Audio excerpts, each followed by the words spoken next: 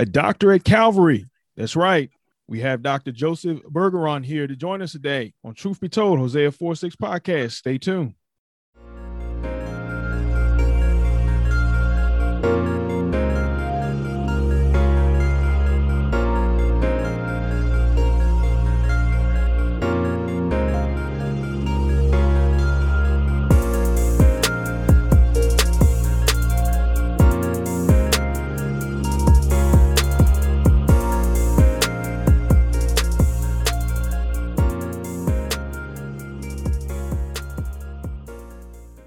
Hey, what is going on, everybody? This your boy, Trevor, one half of TBT Hosea 4:6. Truth Be Told, Hosea 4:6 podcast coming to you with another episode on the day. Today is Good Friday, and this is the day that our Lord and Savior Jesus Christ went to Calvary's cross on our behalf. He died for the remission of sin. And so joining us today, I've got a very special treat for you all that are tuning in with us. First and foremost, we do like to say thank you for all of the downloads that we have received. We're not even a year old. We turn a year. I think it's May 22nd that we turn a year old. And so we're just so much grateful and thankful to God. First, we thank our Lord and Savior, Jesus Christ, who is the head of our life. Listen, we're not perfect. We have mess ups at times. We slip and fall, but listen, that's a part of the salvation process. That's a part of that process that we go through. We're going to have some storms. We're going to have some bad days. We're going to have some days we're like, man, God, I just don't know. But that's when he'll send that that breath of fresh air to keep us pushing along this path of life. So, but anyways, we just truly want to say thank you. And without no pun intended, we are global. So we're going all across the world. We're recently, when we checked, I know we're in Africa, different parts of Europe, Canada, South America, Central America, various parts of Asia. So, I mean, we're out there, we're getting the gospel out, we're getting the truth out. Hopefully we're pushing everybody to research and do some stuff. One thing that really has excited people has been anything pertaining to is these subjects. I guess somebody with a very theological mind that can bridge these two, and they really do bridge. But our highest downloaded content has been anything pertaining to the resurrection of Jesus and stuff pertaining to the occult or demonology. But we know, and even those that are not Christians know, that when things go haywire, as Paul said in Philippians chapter 2, I believe it's 10, 11, and 12, that at that name, right, there's every knee has to bow in heaven, on earth, and below the earth. And so even those that are involved in practices, when stuff gets haywire, they are known to say Jesus, or scream out Jesus Christ, and the phenomenon stops. So there's power in the name of Jesus Christ. There's still power in his blood, and we believe that, and we know that, and we hold on to it. Hey, listen, so back in 1985, it's a very well-respected archaeological magazine / society. I subscribe to them. They're called Biblical Archaeology Review / Biblical Archaeology Society. They put out an article. I'm going to try to not butcher this archaeologist's name, Vasileios Tavarius. I hope I didn't butcher that. It's spelled Vassilios, last name Tzaferis. But what was put out was a heel bone found with a nail in it. And so it changed the trajectory of what scholars knew about crucifixion and even some arguments. And that's going to be our subject on the day. We're going to talk about all things crucifixion with Jesus, but more so we're going to focus in on the medical aspect. Those that have been following us on social media, you saw that we posted about Dr. Joseph Bergeron, who is a medical doctor and who wrote about the death of Jesus Christ. I found his book in Barnes and Nobles. I was just scrolling, seeing what, trying to kill some time, and Hey, there's a Barnes and Nobles there. I'm an avid reader. Let me go in there. Saw his book, had to get it. Saw that it was forwarded by Dr. Gary Habermas. So what a treat that was. So I don't want to take up too much more time. I'm going to let Dr. Bergeron brag on himself as he should, because the book is phenomenal. Dr. Bergeron, welcome to Truth Be Told, Hosea 4:6 podcast. Well, thank you, Trevor. You're too kind. And it's an honor to be with you. Well, thank you. Thank you. Hopefully am I pronouncing your last name correct? Well, it's Bergeron, actually. Bergeron. There we go. I can butcher a name. I told you I can butcher a name. Dr. Bergeron. Well, thank you. God bless you for being here. Tell us a little bit about yourself. Well, I'm a physician, an MD, and I'm a specialist in the specialty of physical medicine and rehabilitation. And a lot of people don't know what that is. A lot of doctors don't know what that is. But basically, I'm not a surgeon, but I treat a lot of the same thing that orthopedics would treat or neurosurgery would treat. I do a lot of diagnostic assessments and so forth, and I treat musculoskeletal types things, and in that context, a lot of injuries and so forth. And as I've been doing that for, 25 years now. And so part of that job is to figure out how injuries occurred, how, what caused them, and what do you expect to be the prognosis and the outcome from them. So how I got into studying the crucifixion of Jesus was that the Christian medical student group at Indiana University, so I live in Indiana, asked me to come and give a talk for one of their lunch meetings. Mm-hmm. And I didn't know what to talk about. A lot of those lectures are on ethics and things like that. And I don't have that kind of background, but I knew that physicians had written about the crucifixion. So I collected everything I could find, and I reviewed it, and I presented it to the students. That was 2008.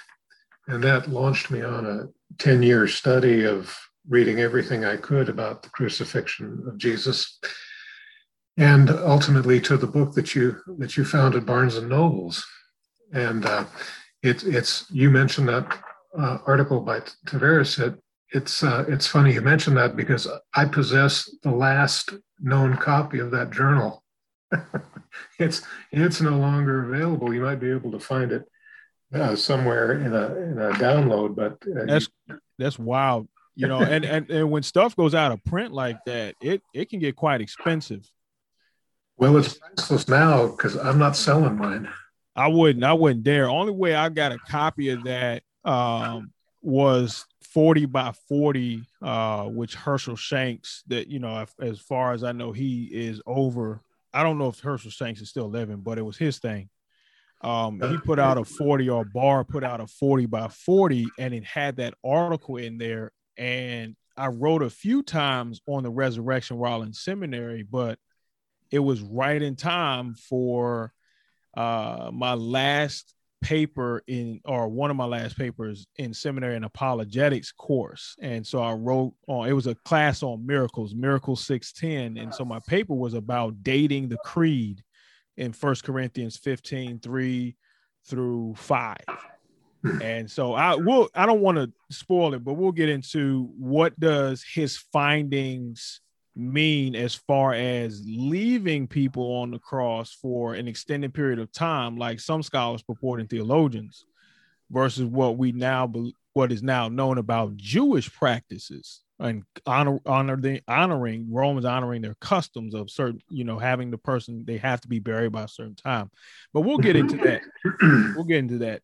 Anything else you want to disclose? No, I don't make any money from selling the book. I donate any proceeds to campus ministry, and I'm not here to sell a book. I'm just here to glorify God and Jesus Christ. Amen. Amen. Amen. All right. So let me ask you this: where, and I know you said how you got involved with looking at Jesus's death from the medical stance. I have the book on my deck by Dr. Zugaby. Yes. Different people will put the passion at different points. Zuckerby says, and I'm paraphrasing, he starts it in the Garden of Gethsemane. Jesus sweating blood. What are your thoughts on putting the passion, starting at that point, sweating blood? And then is it possible, humanly possible, for us to sweat blood, for people to sweat blood? You know, I have to confess, I never got that. I never quite understood how that could happen. And for a lot of years until I got into studying this, I just didn't know what to make of that. But, you know, that's in Luke, I think, 24. And Luke was a physician, and he must have thought about it as being something significant, because it really does happen. The problem is it's so rare that very little is known about it. In my book, I talk about 2 cases that were admitted to the hospital and studied extensively, including laboratory work and skin biopsies. Even still, we really don't know how it occurs. One of the skin biopsies showed blood collecting under the skin and then oozing out through the skin. The other biopsy was normal. And so we really don't know how it occurs. What we do know is that it is related to anxiety. And when people exhibit those kind of symptoms, as rare as it is, sometimes seen, they're treated with anxiety medicine. Now, then that's called hematidrosis, or sweating of blood in Latin. But hematidrosis is the medical word. And, you know, some biblical scholars don't even think that passage in the Bible is true, because it's not in some of the older manuscripts, I understand. But the problem is it really happens. And, you know, it had to be significant to Luke. Now, here's the significant point about Jesus, is that the rarest kind of hematidrosis is called single episode psychogenic hematidrosis. That's people that have hematidrosis one time only in their life. And there's only a handful of cases that have been reported in medical literature that are like that. And they always occur in the threat of injury, and almost always it's prior to execution.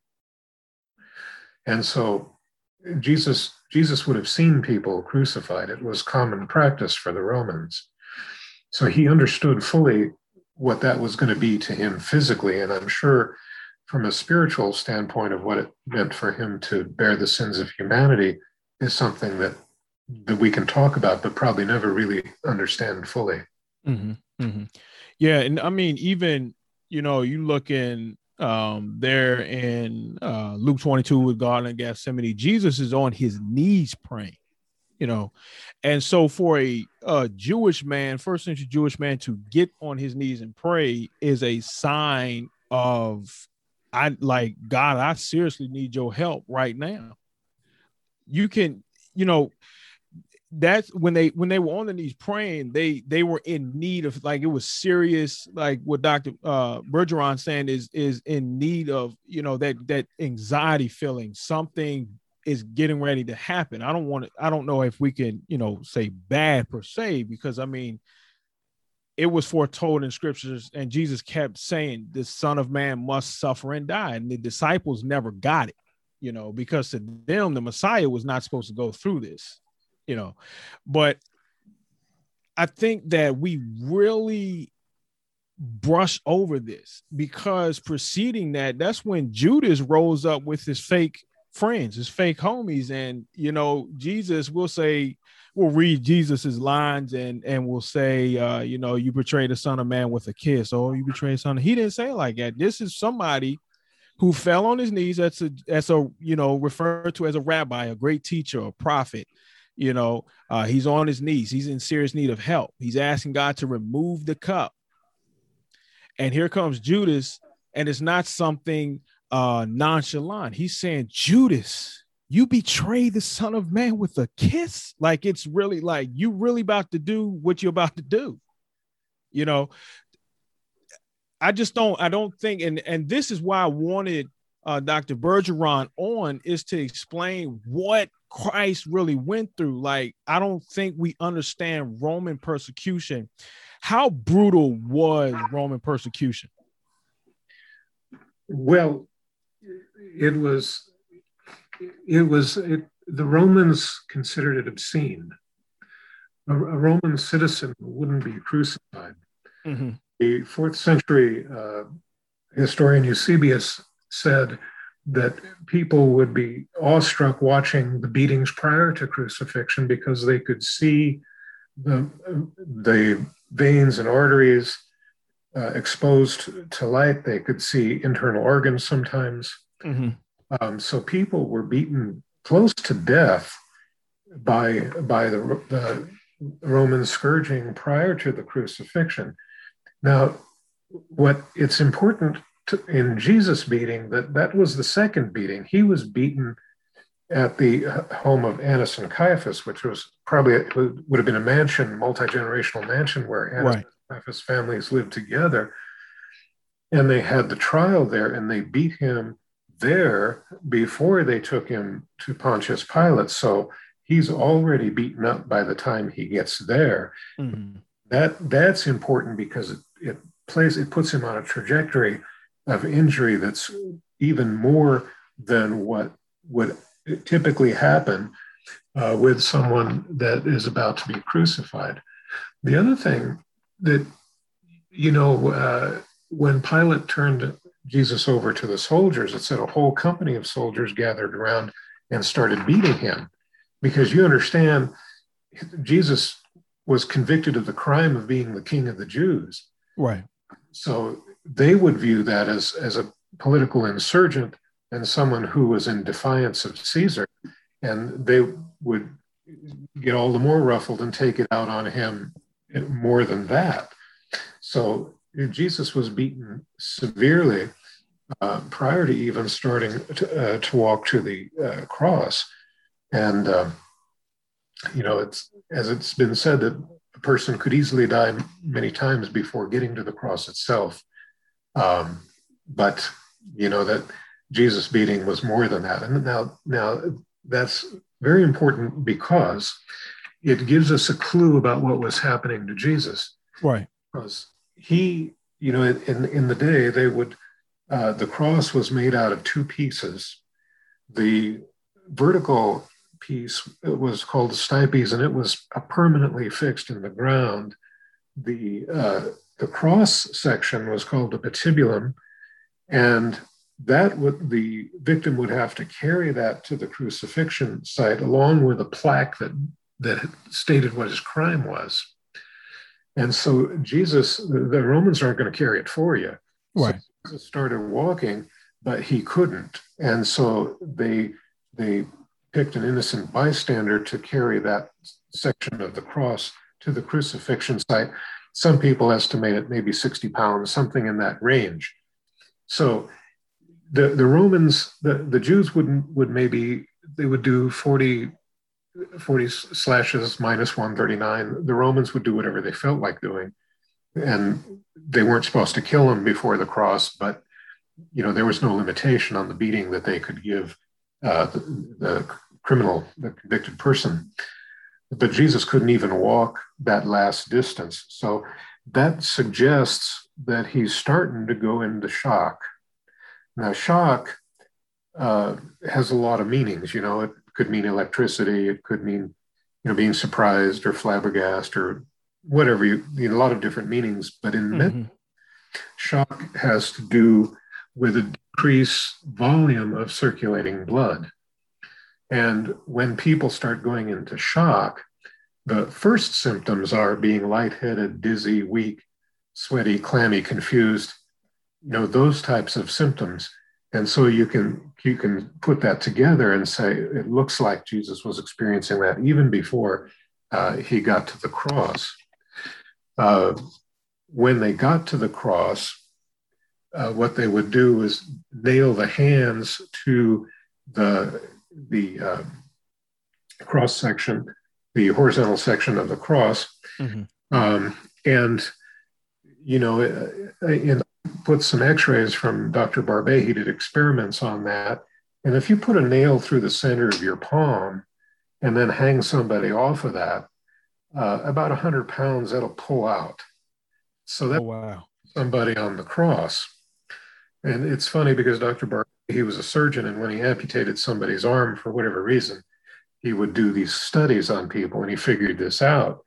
But if you take your ring finger and bend it down on your hand as far as you can until it touches just before your wrist crease, at the vertical crease in your palm, if you bend your ring finger down as far as you can, and then if you drive a nail through that spot, that will go through your wrist bones without fracturing them. And that will hold that in place up to 250 pounds of pull. So that kind of nailing of the hand would hold the victim in place. Okay.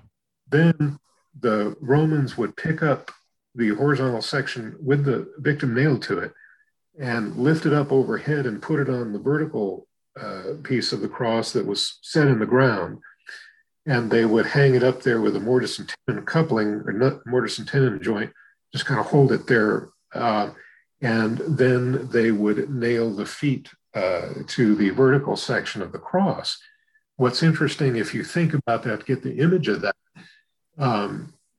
Jesus and everyone crucified with him would have been eye to eye with their executioners. It wouldn't have been high up in the air.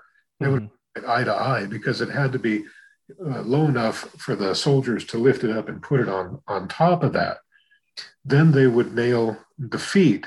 Now, you mentioned the archaeological study from Severus, and there's only 2 archaeological finds of crucifixion victims. Right, I read that in your book. I didn't know that until I read that in your book. I knew of the one Severus had found, but I didn't know there was another one. Yeah, well, that was just recently reported. Okay. And it was found in northern Italy. In fact, I had already written the book when I came across that article. I told the publisher, wait, I got to add some more to this. But yeah, there's only 2 cases. In the both of those cases, the nail went through the heel, what's called the calcaneus bone. If you walk on your heels, that's the bone you're walking on. Mm-hmm. And so, we don't know for sure how Jesus' feet were nailed, and it is anatomically possible. There was a recent anatomical study done where somebody put a nail through the top of the foot and showed that could be done. And so, yeah, it could be done. But the archaeological finds we have, at least those went through the heel. And if you stop and think about it, it might have been easier to put a nail through the heel than through the top of a foot from somebody who's objecting and kicking and struggling. So whatever the case is, the victim was fastened on there in a way that they were not going to be able to get off of there. Crucifixion, like I said, the Romans considered crucifixion obscene. Mm-hmm. It was horrible because there was no injury to a vital organ. So death was by torture and by long duration. There are some literary references of people being on the cross for up to a week. Right. Certainly, the people that were crucified next to Jesus were still alive after he had died. So this was something that would last, and it was a horrible thing for somebody to go through. But the Romans, they had intense belief in using crucifixion as a deterrent and capital punishment. With the Spartacus insurrection in 70 BC, the Romans crucified 6,000 people on the Roman highway from Capua to Rome. The way, it's 120 kilometers, and 6,000 people. That's a bunch of people. That's a lot of people. That would make a statement, Oh, yeah. You don't mess with the Roman army. And then the Romans dispatched 30,000 troops and put that whole insurrection down. But, they weren't fooling around. And if you were a political insurgent, runaway slave, any of those kind of things, that would put you on a track to be crucified. And that's how Jesus, got into that. I think that was the obvious next step once he was condemned to death by the Romans, because his charge was being a political insurgent. Mm-hmm. Mm-hmm. Now, something was happening to Jesus that wasn't happening to the other people, because Jesus died in 6 hours. And like I said, people could be on the cross for days. Mm-hmm. But something was happening to him that was different than was happening to the other people, something that you wouldn't be able to see just by observation. Right. That's why the multiple beatings that he had are of medical importance or clinical importance, because it put him on a trajectory to a rapid death, more rapid than others. And that's where I think it's the best explanation for that is that he was succumbing to shock. And again, shock is the depletion of circulating blood volume. Right. Yeah.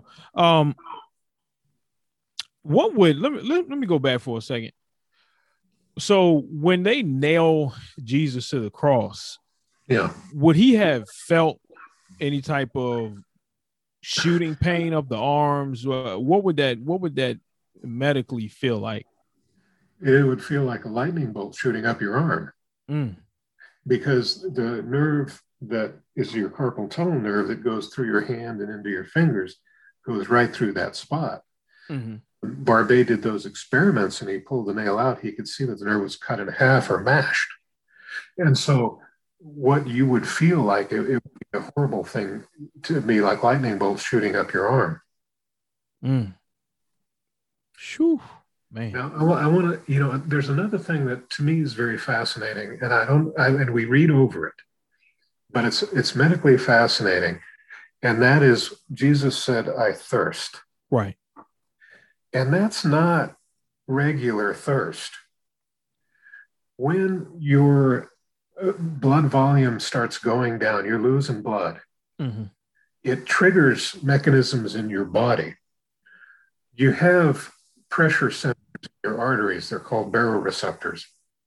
And when they detect that you don't have enough blood flowing through there, they start signaling the brain to the thirst centers in the brain and start saying, you need to get some fluid on board right now. The other thing is there's a system, what's called the renin-angiotensin system in your kidneys, and they start to react and try to conserve fluid. And they also start signaling the brain to say, you need to get some fluid right now. And so you've got these two physiologic mechanisms bombarding the brain saying, you have to get water now. And so the kind of thirst that someone has when they're going into shock is not like regular thirst like we all experience. It's a kind of a maddening type of thirst where people can have hallucinations of water and things like that. And it's just an agonizing thing. And there are some descriptions, literary descriptions of people in agonizing thirst being crucified. So when Jesus said, "I thirst," he wasn't saying, "I'm just thirsty." He's saying, "I'm dying. I don't have enough blood on board." And he would have been screaming. Wow. I did not know that. I don't think a lot of people knew that. Well, and the thing about it is that, we were talking about all this stuff, and I think it brings home to us, the suffering that Jesus experienced. Right. But what it really says, I'm a doctor, and if I go watch a movie or read a book and they have things that have medical content in it, and if it's just way out in left field and just bizarre and nonsensical medically, it ruins the movie for me.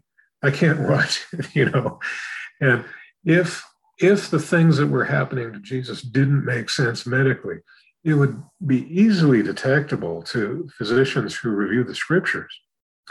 But the things that we read in there are consistent with what medical knowledge is.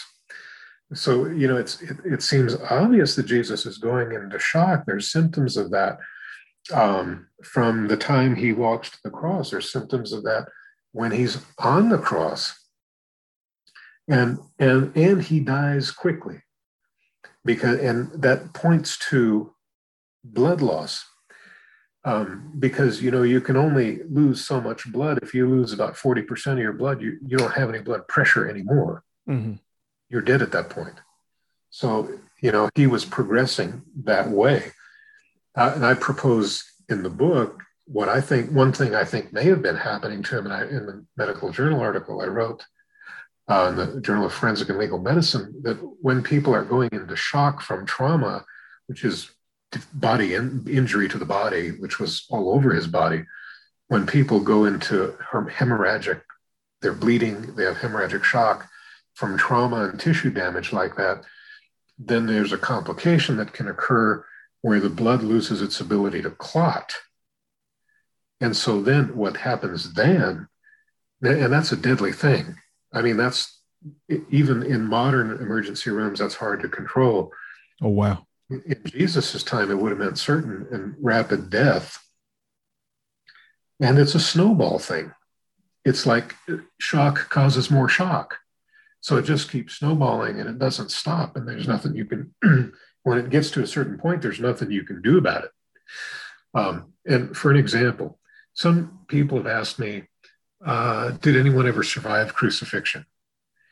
And the answer is yes. And it's not Jesus. I'm not talking about Jesus. One person survived crucifixion. Jewish historian Flavius Josephus, he was Jewish. He defected to being Roman, and he wrote his history of the Jews. And you're much more student than I am. I know you know that stuff. But he happened to see 3 of his friends being crucified. He was the eyewitness to the siege of Jerusalem in AD 70, so he saw 3 of his friends being crucified. And during that time, they would crucify up to 500 people in a day. Right. And, he saw 3 of his friends, and he went and he was able to get a stay of execution and get them all down off the cross. Died anyway. One of them managed to nurse back to health.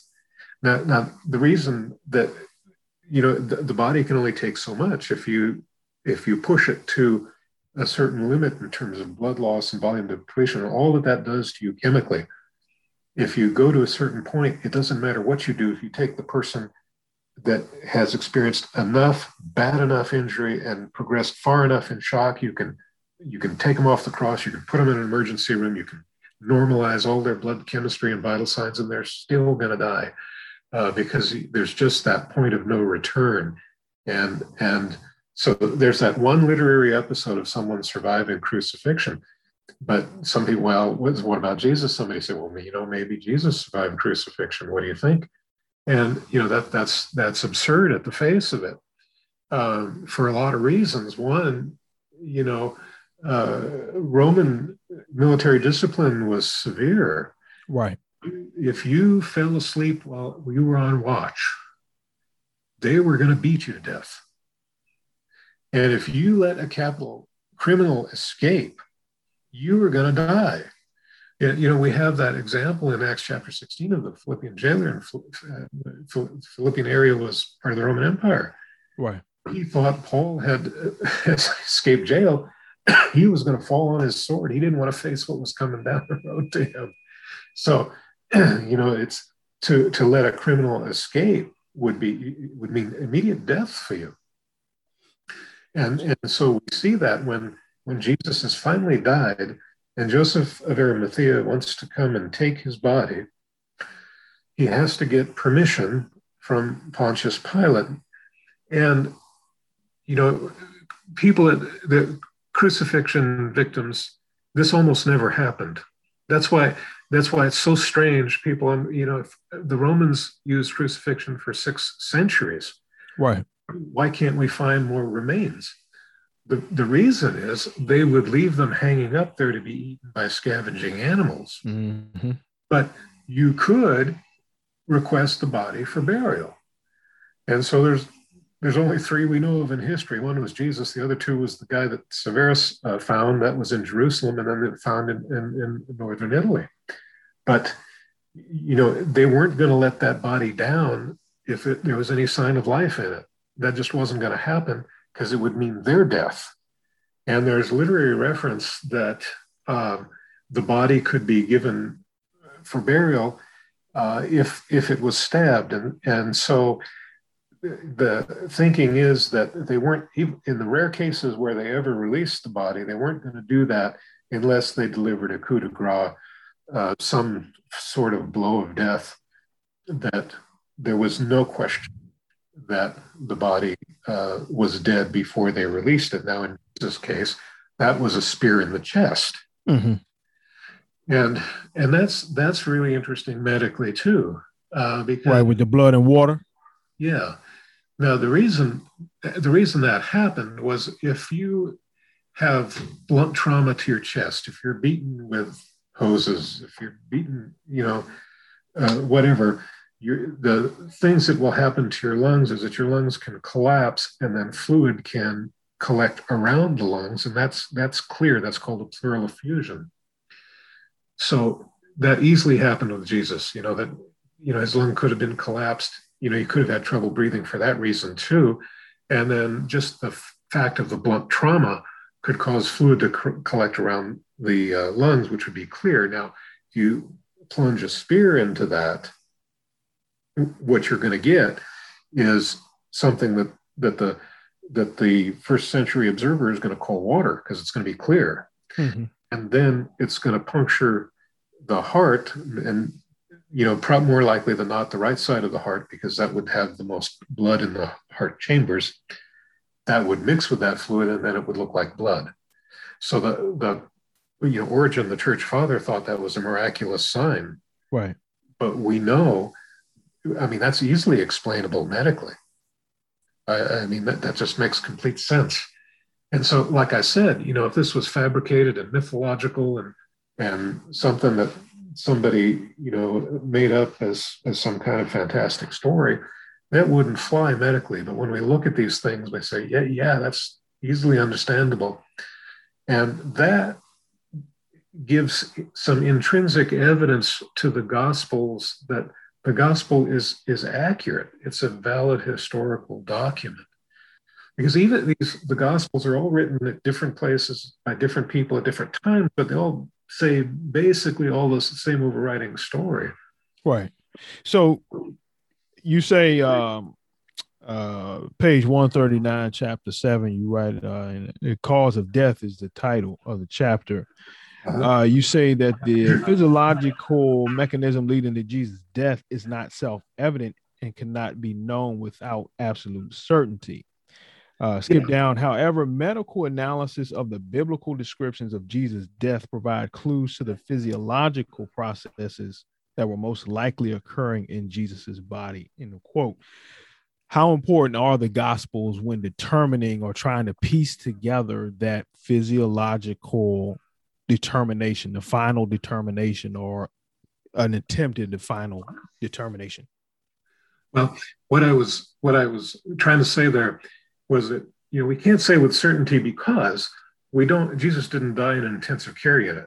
Right. We don't have hospital records. I don't know what his blood gases were and what his laboratories were from minute to minute, what his vital signs were. I don't have that information. What we have to do is look at the information we do have that is reasonably historically valid and do what we would call a forensic reconstruction. We look at the facts and say, based on this, the most likely mechanism, and really in medicine, cause of death for Jesus was crucifixion. What we're really talking about, the mechanism of death physiologically. And so we can reconstruct that and say with a reasonable degree of medical certainty. And that's how a court case is, Mm-hmm. Mm-hmm. You don't know, there's always, a little bit something that may not be fully known completely, but you can usually make statements about more likely than not with a reasonable degree of medical certainty. And those things hold weight in a court determination. And that's kind of because I've done so many court preparation of court documents and those types of things. That's really how I wrote the book. I wanted my intent was that somebody that knew little to nothing about Jesus could pick up the book and understand what happened historically, what was happening politically, what happened to him physically, what happened to him physiologically, and how he ultimately died. So yeah, we can piece it together with what we would call a forensic reconstruction. Now, Jesus told us, after I finished that, I was reading, and I think it's Matthew 26, where Jesus is, they're at the Last Supper, it's the Passover Seder, and he picks up the cup of blessing, and he says, "This is the New Testament in my blood, which is poured out for the remission of sins." And then I thought, it just struck me, and so I thought, oh my God, he's telling us his cause of death. He's telling us he's going to bleed to death. Mm. And that's what traumatic hemorrhagic shock is. Jesus bled to death. Oh, wow. See, we don't make that connection. See, I see as a reason why we have Dr. Bergeron on. We're not making these connections. I mean, I didn't even know that I haven't even paid attention to that portion. Wow. So Jesus didn't die of a broken heart. No, interestingly, that's the first thing I ever heard when I was a teenager. I heard somebody say that, but that's really fallen out of favor. That was really suggested by a physician, Dr. Stroud, and I think it was in the 1840s. But nobody really knew much about heart disease in those days. Somebody, a young man like that, their heart's not gonna rupture. Short of trauma, short of sticking a spear into it. By natural causes, the usual cause of heart ruptures is from a massive heart attack. Oh, wow. 30-year-old men don't have, active on a Mediterranean diet, healthy 30-year-old, they don't have heart attacks like that. Yeah, they're walking everywhere. I mean, there was days Jesus didn't eat, fasting, so he's giving his digestive system a break. I'm not a medical expert, but I'm assuming that I think his heart was healthy enough. But and that's really fallen out of favor. People don't really think that too much anymore. What I hear every Easter sermon without fail, the preacher will always get up and say, "Well, Jesus suffocated," and that's an interesting idea. Where that comes from is from a suspension torture that was used in the Austro-Hungarian War, and was described by a Czechoslovakian surgeon named Hynek and a French surgeon named Lebec. And they wrote about that in the 20s or 30s, I think the two of them. And then Dr. Barbet, who wrote the book A Doctor at Calvary, he was a French surgeon. He's the fellow that was driving nails through people through the hands that he'd amputated. So very interesting guy. And his book is very good in many respects. But what he did was he embraced this idea of suffocation because he knew about the writings of the other physicians. And in appendix number 1 of his book, he records an eyewitness account of someone that was experiencing suspension torture in the Nazi concentration camp. It was part of the Nazi penal code that they could torture people that way. And this eyewitness told Dr. Barbet that at 3 hours, the person that was suspended with his hands over his head and just hanging that way, that he turned blue and appeared to suffocate.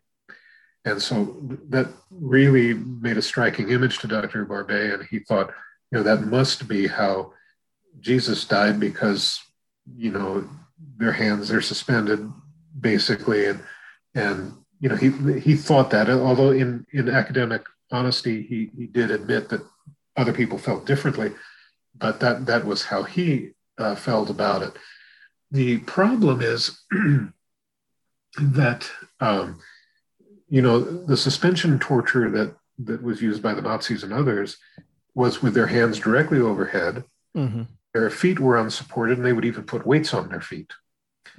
Horrible thing. It would dislocate the shoulders, and people could suffocate if they stayed that way long enough. Right.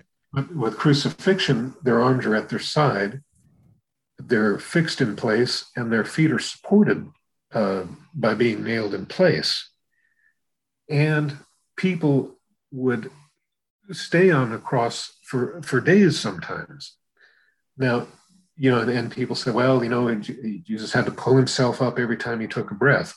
Well, you imagine if you're beaten close to death, and the average number of breaths per minute is 12 to 14, somewhere in that range. You got to pull yourself up every time you take a breath. Mm-hmm. About dead to begin with. How long do you think you're going to last doing that? And if Jesus is suffocating, how's he going to speak to John and tell him to take care of his mother? Right. He's going to speak to the guy next to him and tell him, you're going to be in paradise with me today. Right. And the other guys they're talking to each other, and one of them is ridiculing you. If you're suffocating and you can't figure out how you're going to get your last breath, you're not worried about having a conversation with the guy next to you, let alone stay on the cross for days on end. It would just be unsustainable. Nobody would be able to do that. So the idea, I understand how Dr. Barbet got the idea. And part of it came from the blood flow patterns on the stains on the Shroud of Turin. And he kind of took that as empiric evidence, which, that's a different topic and a different controversy. But so he kind of put that together in what I would call an a priori conclusion that Jesus had to pull himself up, and therefore he suffocated. And every time he took a breath, he had to pull himself up. But, that just really doesn't make a lot of sense for a lot of reasons.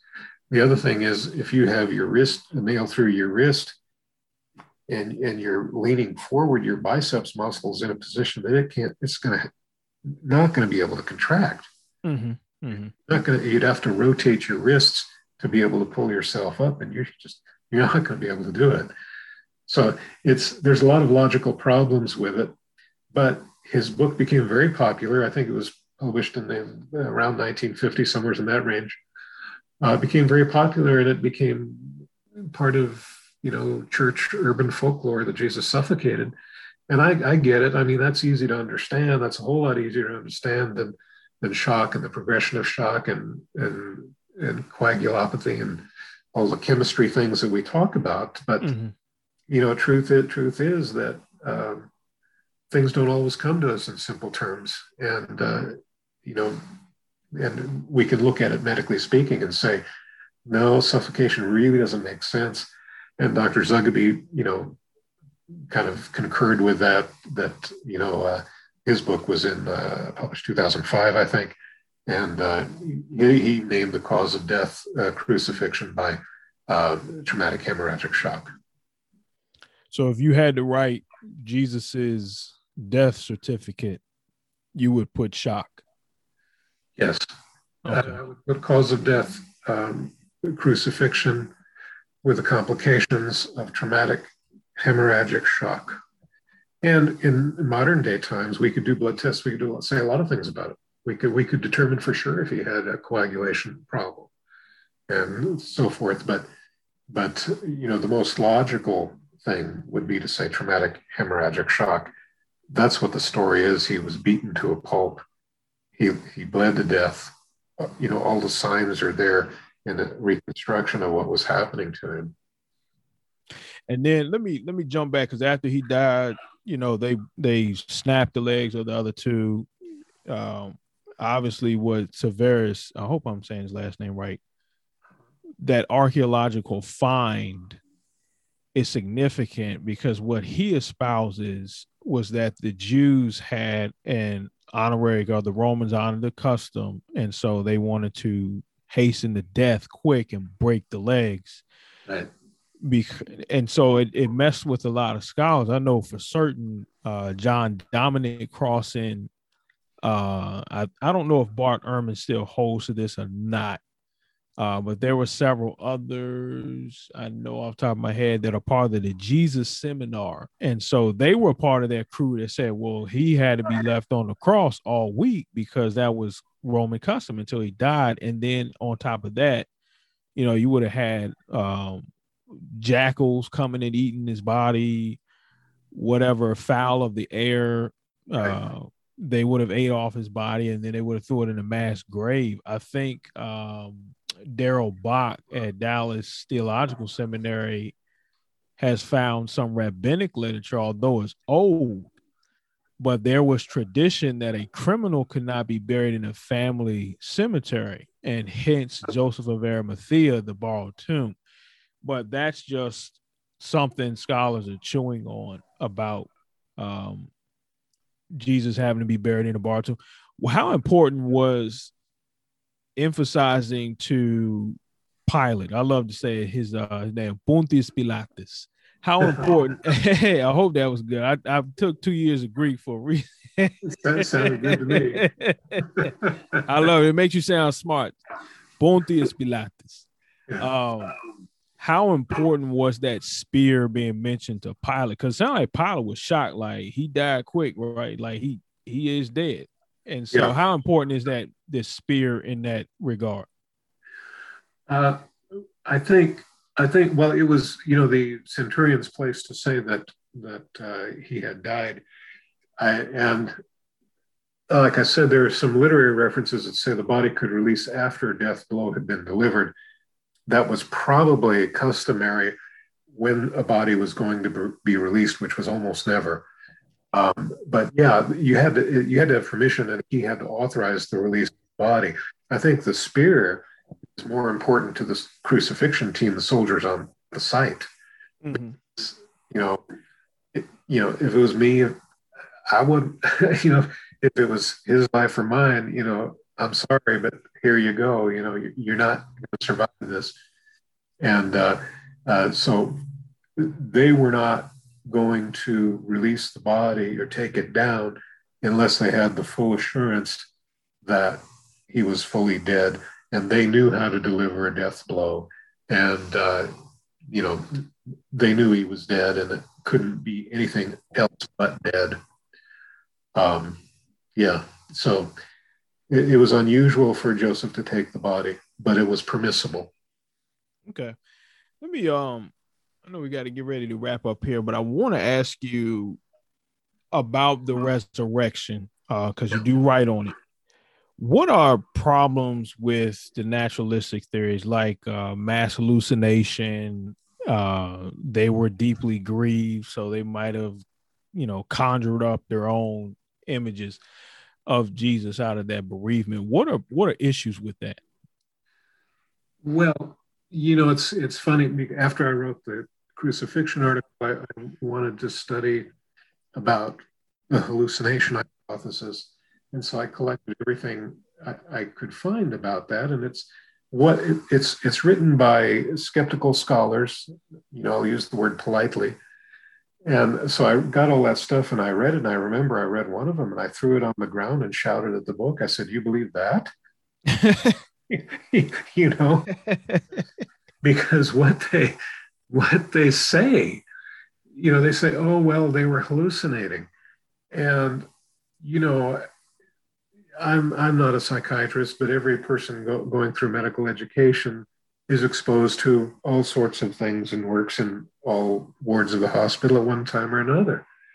I've seen people that hear voices and have hallucinations, and they're not pretty things. They're not warm and fuzzy hugging, saviors. The voices tell them to jump out of a window, to light themselves on fire, to it's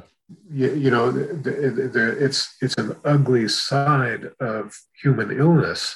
Right. So, and when you say that someone's hallucinating, you can't just say the word hallucinate and walk away, because hallucination is not a diagnosis. It is not an explanation. It is a symptom of something else. Mm-hmm. What causes hallucinations? Well, in broad brushes, there's three things. One of them would be an anatomical structural issue with the brain, maybe a certain type of tumor or something that causes a seizure activity to occur, or something that would cause a hallucination by that kind of mechanism. The other one would be a chemical one, like someone that's going through a chemical delirium, like alcohol withdrawal, what's called delirium tremens, or the DTs. And those kind of hallucinations are really scary. They're like snakes are in the bed and there's elephants walking in the room and that kind of stuff. They're not comforting hallucinations. And then the other form of hallucination would be what's called psychodynamic, or intrusion of mental illness into the conscious mind. And those are people that have psychiatric illnesses like schizophrenia. And so when you say somebody's hallucinating, you must say why they're hallucinating. And if you look at, Jesus' disciples, do you mean to tell me that they're all deathly ill, that they're all suffering from uncontrolled and severe psychiatric illness, which had no treatment in their time? Mm-hmm. They banded together and launched the most successful rapid expansion of Christianity through the known world in their lifetime. A band of lunatics, and people they don't do that.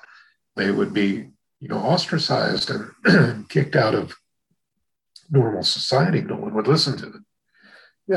It just doesn't make sense. And there's no way to even foster a plausible explanation for that.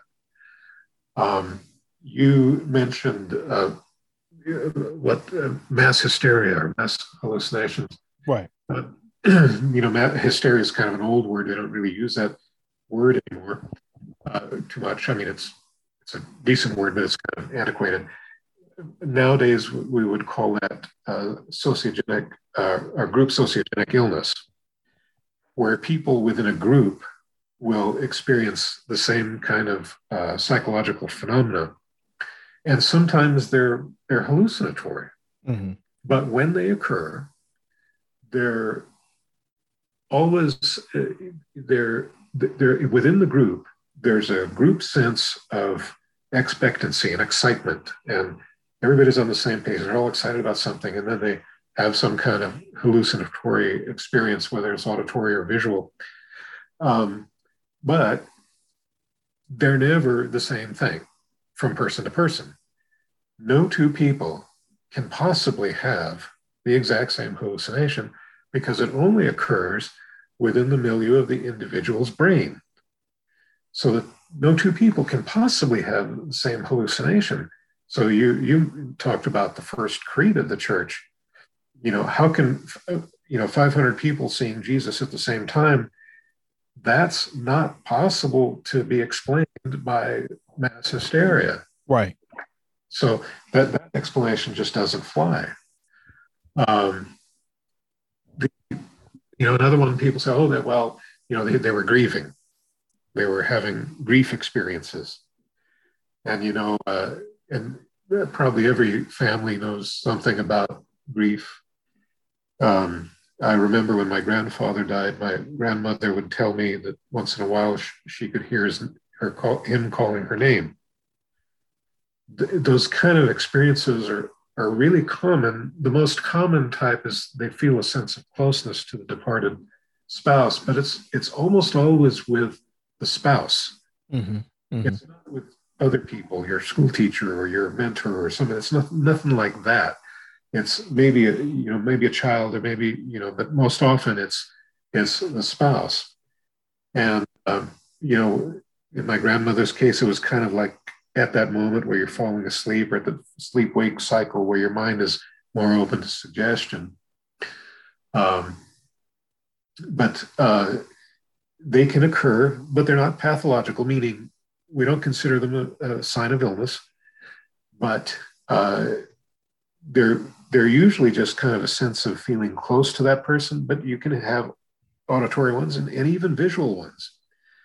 But when they have a visual apparition like that, which is rare, but if somebody has that, if they try to interact with the visual experience, it dissipates, goes away. And never, people that have those experiences, my grandmother told me, I don't know if she told anyone else, I don't think she did. People don't talk about it. Right. It doesn't change their life. It does not convince the spouse that their departed loved one has resurrected. It never does that. And in fact, in almost all cases, they won't talk about it.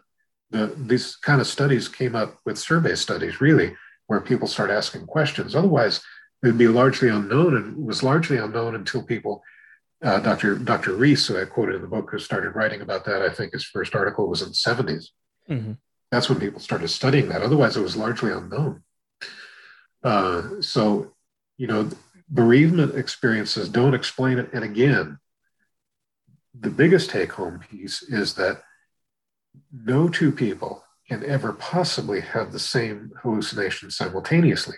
Any group experience with Jesus and the disciples cannot be explained as a psychological phenomenon. Mm. Wow. And so you talking like, I mean, when, you had the 500, then you had those that witnessed him as what towards the end of Luke, ascend into heaven. I mean, that's too large of a scale for that size of hallucination. And all of them to report the same thing, correct? Well, yeah. I mean, and then again, like for group hallucinations, and again, they're all different from person to person, but there's the disciples sitting in a room. They're in hiding because they think they're going to get killed. Right. They're not excited. They're not expecting this. They never got it, until that moment that Jesus shows up. So the group psychological component for all of those people doesn't fit with people who experience mass hysteria or group, or what we would call group sociogenic illness is the better word now. So that just doesn't make sense. And, so there's the 12, the 2 appearances to the 12. There's Jesus cooking fish for, Peter and John, and, and then the 500. That's, you think about that first creed, how stunning that was. Oh, yeah. Christ died for us according to the scriptures. He appeared to the disciples. He appeared to 500 at once, most of whom are still living. Right. We can't say that anymore. But no.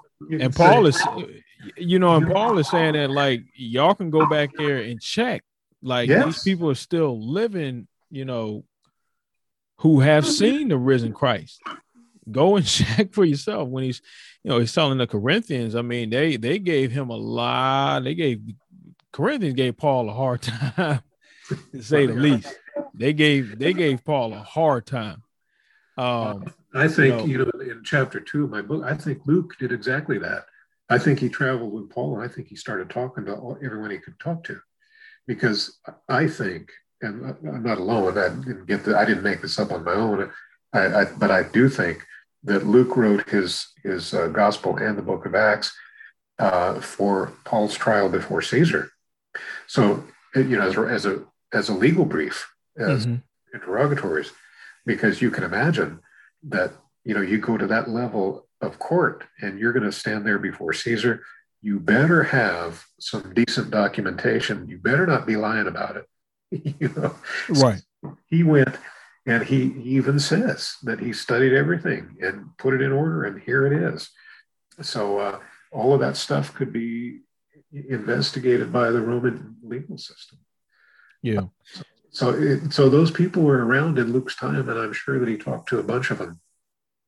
Yep. Oh, yeah. And the way he writes his gospel is go check for yourself. So he names names, Exactly. And it's the way he's naming the names is for go check for yourself. They're still living. You can go talk to them.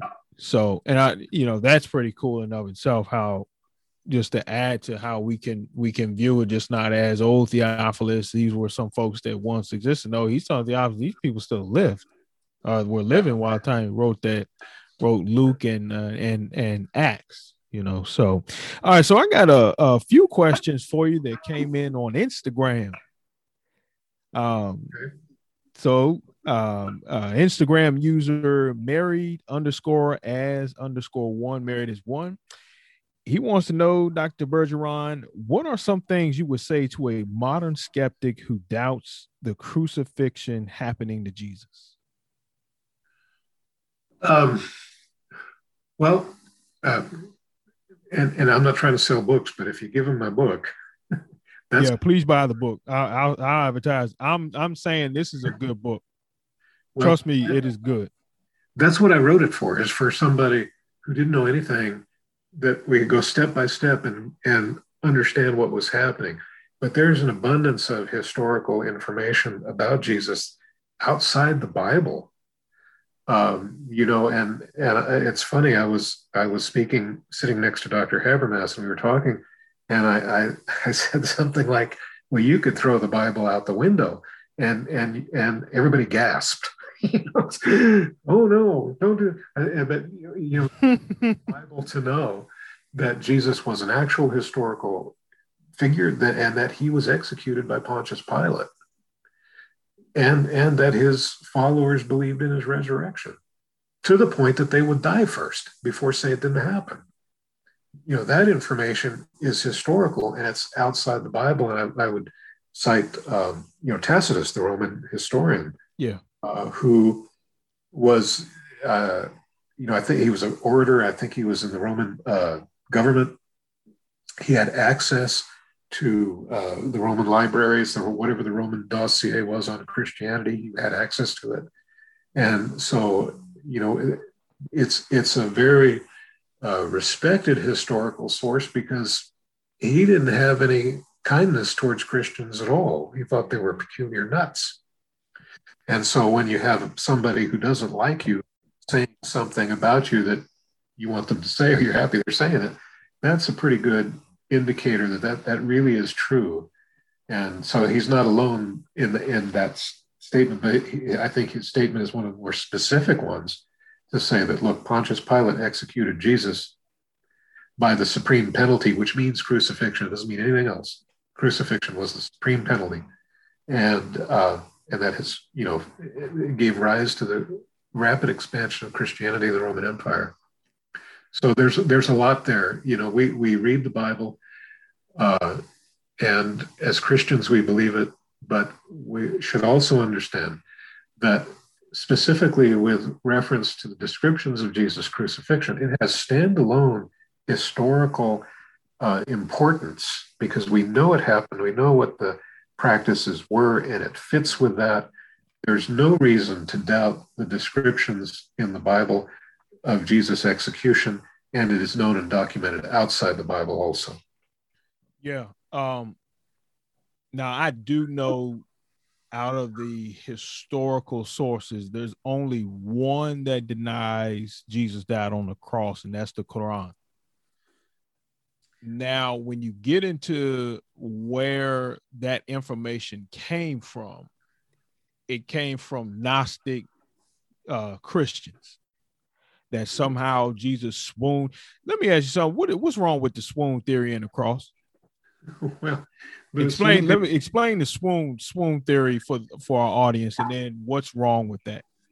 Well, the swoon theory, and there are different people that propose kind of different things, but that in a nutshell, it's that Jesus really didn't die, that he was somehow recovered or nursed back to health, and then he was seen alive again, and it gave rise to this kind of misinformation.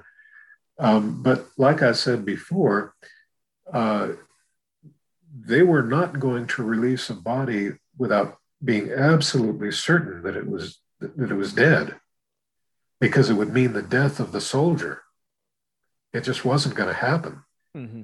And the beatings that he took, the torture, and most specifically the coup de grace of the spear through the chest, it's just not possible. It's inconsistent with history, with known Roman crucifixion practices. It's inconsistent with the descriptions, which fit, make sense medically. So they can say that, but there's really not a logical way to support that. Like I said, if this was mythological, if it was made up, if it was some, confabulated story, it would be pretty obvious to a medical reader. But it all makes sense. And that's part of the intrinsic evidence of the authenticity of what we read. Yeah. Let me see here. Let me add this little tidbit, because there was artifacts, which is a part of the Near East Archaeological Society. which I have membership with them. But there was an article that came out. I never knew anything about this. It's called the Nazareth Inscription. So supposedly, because the governors and prefects would have to give a report to Caesar, that the resurrection supposedly was mentioned to Caesar by Pilate, or Tiberius, whichever my I got to get the timeline straight on that. But supposedly word got back to Caesar and he issued an edict. And it's called the Nazareth Inscription. And I think it's because based upon where it was found, and then they did some stuff about the material. But nonetheless, let me I'll read a couple lines. It says this is translated from the Greek into the English on that inscription, but it says, "It is my decision concerning graves and tombs, whoever has made them for religious observances of parents, children, or household members, that these remain undisturbed forever." He goes on to basically say that grave robbing can result into death, whereas what the article supposes before then, grave robbing and stealing bodies were not death. It was not the death penalty. You couldn't get the death penalty for that. But after this, the death penalty came about. So I know some scholars are chewing and going back and forth on that, but there is so much evidence outside of the scriptures. And you just think to yourself as, why didn't the Romans or why didn't the Jews write against it? They said they stole the body. Well, like I said, most of the time they just left the body up there. Yeah. Yep. And so all they had to do was pluck Jesus' body out of the grave and put it back up there. That's all they had to do to just quell the whole thing. Mm-hmm. They couldn't. So I'm not, it's just, it's. And why would you preach resurrection in your backyard? Well, why would you do it if you knew you're going to get killed? Exactly. You can do it somewhere else, because anytime they can say, well, there's his body right there, ta-da. Yeah. And I think another problem with, and even going back to swoon theory, wouldn't his body be badly dismembered and disfigured with all of that beating? I mean, yeah. There's no way, even if he survived, because I think Islam will say, well, it was a twin or some. There's some people say it was Didymus. Didymus was Jesus's twin. I mean, it's all sorts of theories back and forth. It's just. Yeah, but they make that and pretty much. So you got to take it with a grain of salt. There's right. much hard history that points to, what we believe is really true. And I know some people are just not going to get it, don't want to believe it. I get that. People didn't believe in Jesus in his time, even when they saw him. But to those of us who do believe, we have logical basis for it. It's understandable. We can talk about it in intelligent terms that are provable, or at least the evidence is clear, at least from my standpoint, medically, but historically, in many ways. So historically, inside and outside the Bible. Yeah. All right, so I got two more questions for you. One is from Erock 9202. Erock asks, how did Romans develop a process that was so traumatic and horrific yet thorough? Its history. Stringing people up on a tree is an ancient sort of death penalty. It didn't originate with the Romans. It's thought that the Romans took it from the Carthaginians, but the Romans did utilize it from 300 BC until the reign of Constantine. The actual outlaw or discontinuation of crucifixion is not exactly known, except that we know that it didn't progress beyond Constantine's reign. So that's 600 years. That's a long time for people that would crucify hundreds of people in a day, thousands of people at one time with the Spartacus rebellion. They were well practiced. They knew how to do it. The condemned person was delivered to a crucifixion team that was supervised by a centurion. They knew exactly what to do, how to get it done. They knew how to pronounce death. They knew how to deliver a death blow if they were ever going to release the body, which was almost never. So, you know, it's just something that they had a strong belief in capital punishment as a deterrent, and did all the time. Yeah, I mean, they I think too, I know it goes back and forth as far as who did they get the practice from, because it was being practiced by the Carthaginians and then as well as the Persians. Yes. And I know I may be alone, but I think they probably combined the both and cranked it up 100 notches, because I think you're right. I really do. I was just sitting in my office one day, just like pondering on that question. I really do think they took the both and just had a baby, and the baby is just really nuts. I mean, because Martin Hengel, I think it's Martin Hengel that writes in his book that there was a case where there was a condemned man. They took him and put him in a play. The Romans did this. This how brutal they were. Took him, put him in a play, nailed him on a cross, and they brought a wild bear out and let the bear eat that man alive on the cross. Yeah. This was a play. Yeah. You know, and he writes they will impale him through private parts. I mean, they will make them fight before crucifixions, like one dude versus 20. They specialized in killing. I mean, they did not play. And I mean, I would suppose that even if Jesus survived, I don't think the Romans would have stopped at just killing off the centurion and soldiers. They probably would have went after their family if they had one, just to teach them a lesson. Like, nobody is to get off this cross. This is dead serious. Like, there's no way Jesus, Roman crucifixion, he could have gotten off that cross alive. Yeah. These guys, is what Dr. Bergeron writes in his book as well, they were trained in killing, and they did it very well. Yeah, a lot of practice, a lot of time to learn. A lot of practice, and without remorse.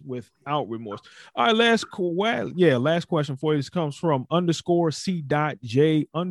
Was it a cross or a stake?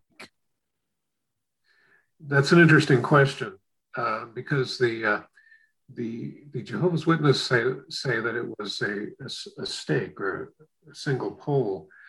That comes from a classical Greek interpretation of the Stipes, but the New Testament was written in Koine Greek, which was kind of the common language or the lingua franca of the time. Uh-huh. And we know that the practices were that it was a crossbar, like I described to you, and that's the patibulum, which was the crossbar. But the root word for that comes from like the crossbar that barred the door shut. Mm-hmm. It would be, maybe that's how they started off with it. They had grabbed one of those and nailed them to that, and then put them up on the vertical section. But yeah, what was called a crux simplex would be just a stake, but that was really more for when they would impale someone. And I'm sorry, I'm going to use graphic language, but you've said the same. They put that through the private parts and then up through the mouth and impaled them and just there as a spectacle. So that would be the crux simplex. But the cross was a crossbar, and it was like I said, the vertical section was fixed in the ground. The horizontal section was carried by the victim to the crucifixion site, and then they were hung up there and nailed in place. Yep. All right. Well, Dr. Bergeron, anything that you would like to add that we may not have covered before we wrap it up? I think we gave it a good treatment. Well, good. I'm enjoying it. I can go for another couple hours, but we got to spend time with family. So listen, thank you all. Oh, you're most welcome. Most welcome. I so respect what you're doing, and this is just a lot of fun for me. And you're obviously a real bright guy, and you were directing the conversation. And I do think we covered a lot of territory, and I pray that it's a blessing to the listeners. And look, please get if you want to know more about Dr. Bergeron's the medical aspect, but he just doesn't. What I appreciate the most is he gives full detail. And I'm a person that needs the who, what, when, where, and why. I can't just rock with the one aspect and I don't have full detail. He goes into church history. He goes into the New Testament. He's going to give you outside sources, primary sources, church fathers.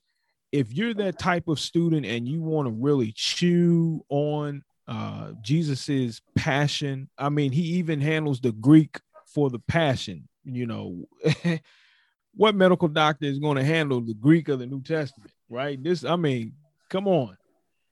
So I highly recommend you pick a copy of the cover art is beautiful. I have a 2-year-old daughter, and I had this book out, and immediately she pointed to it and said, Jesus, and I knew what she's saying was Jesus. So beautiful, beautiful, beautiful cover art. I mean, it even has the blood and water coming out of the womb. Detailed. So I picked my copy up at Barnes & Noble. Anywhere that I know Amazon, anywhere else that might sell? I don't know. I know some Barnes & Noble's locations had it. So I don't know beyond that. Okay. All right. Well, worst case, go to Amazon. That's my go-to. I know my nickname has become Barnes & Noble's with some of my friends, but Amazon is my chief candidate. My wife even tagged me the other day on Facebook as far as attending Amazon anonymous meetings, the new AA meetings. Because I got to get a book. I got Dr. Bergeron ordered Raised on the Third Day, where David Beck and Mike Licona are editors, and it's defending the historicity of the resurrection. So you have a plethora of just a plethora of Christian philosophers, theologians, and New Testament scholars that deal with the resurrection portion, the historicity of that. But even, one thing that I do, I look at footnotes. So I've been researching some footnotes that Dr. Bergeron has put in there are in my Amazon cart. So I learned that back in seminary when you needed some sources, because they would tell you in the paper, these better be scholarly sources. So I look in the textbook and see their footnotes and bam, got my sources. You gotta read the footnotes. There's a lot of stuff in there. It is. It is a lot of information. Like, people will braze over it. There's some extra, like if you want more detail on the sentence or where you see the footnote marker, drop down and they might give you a little bit more detail. I mean, there's some good stuff in there. The good juices is in that portion of that. But Dr. Bergeron, again, God bless you. Thank you so much for joining us on another Truth Be Told Hosea 4:6 podcast on this Good Friday. Thank God for his son, Jesus Christ, and thank God that he stayed on the cross for you and I. Again, God bless you, God keep you, and may he comfort you in all. God bless.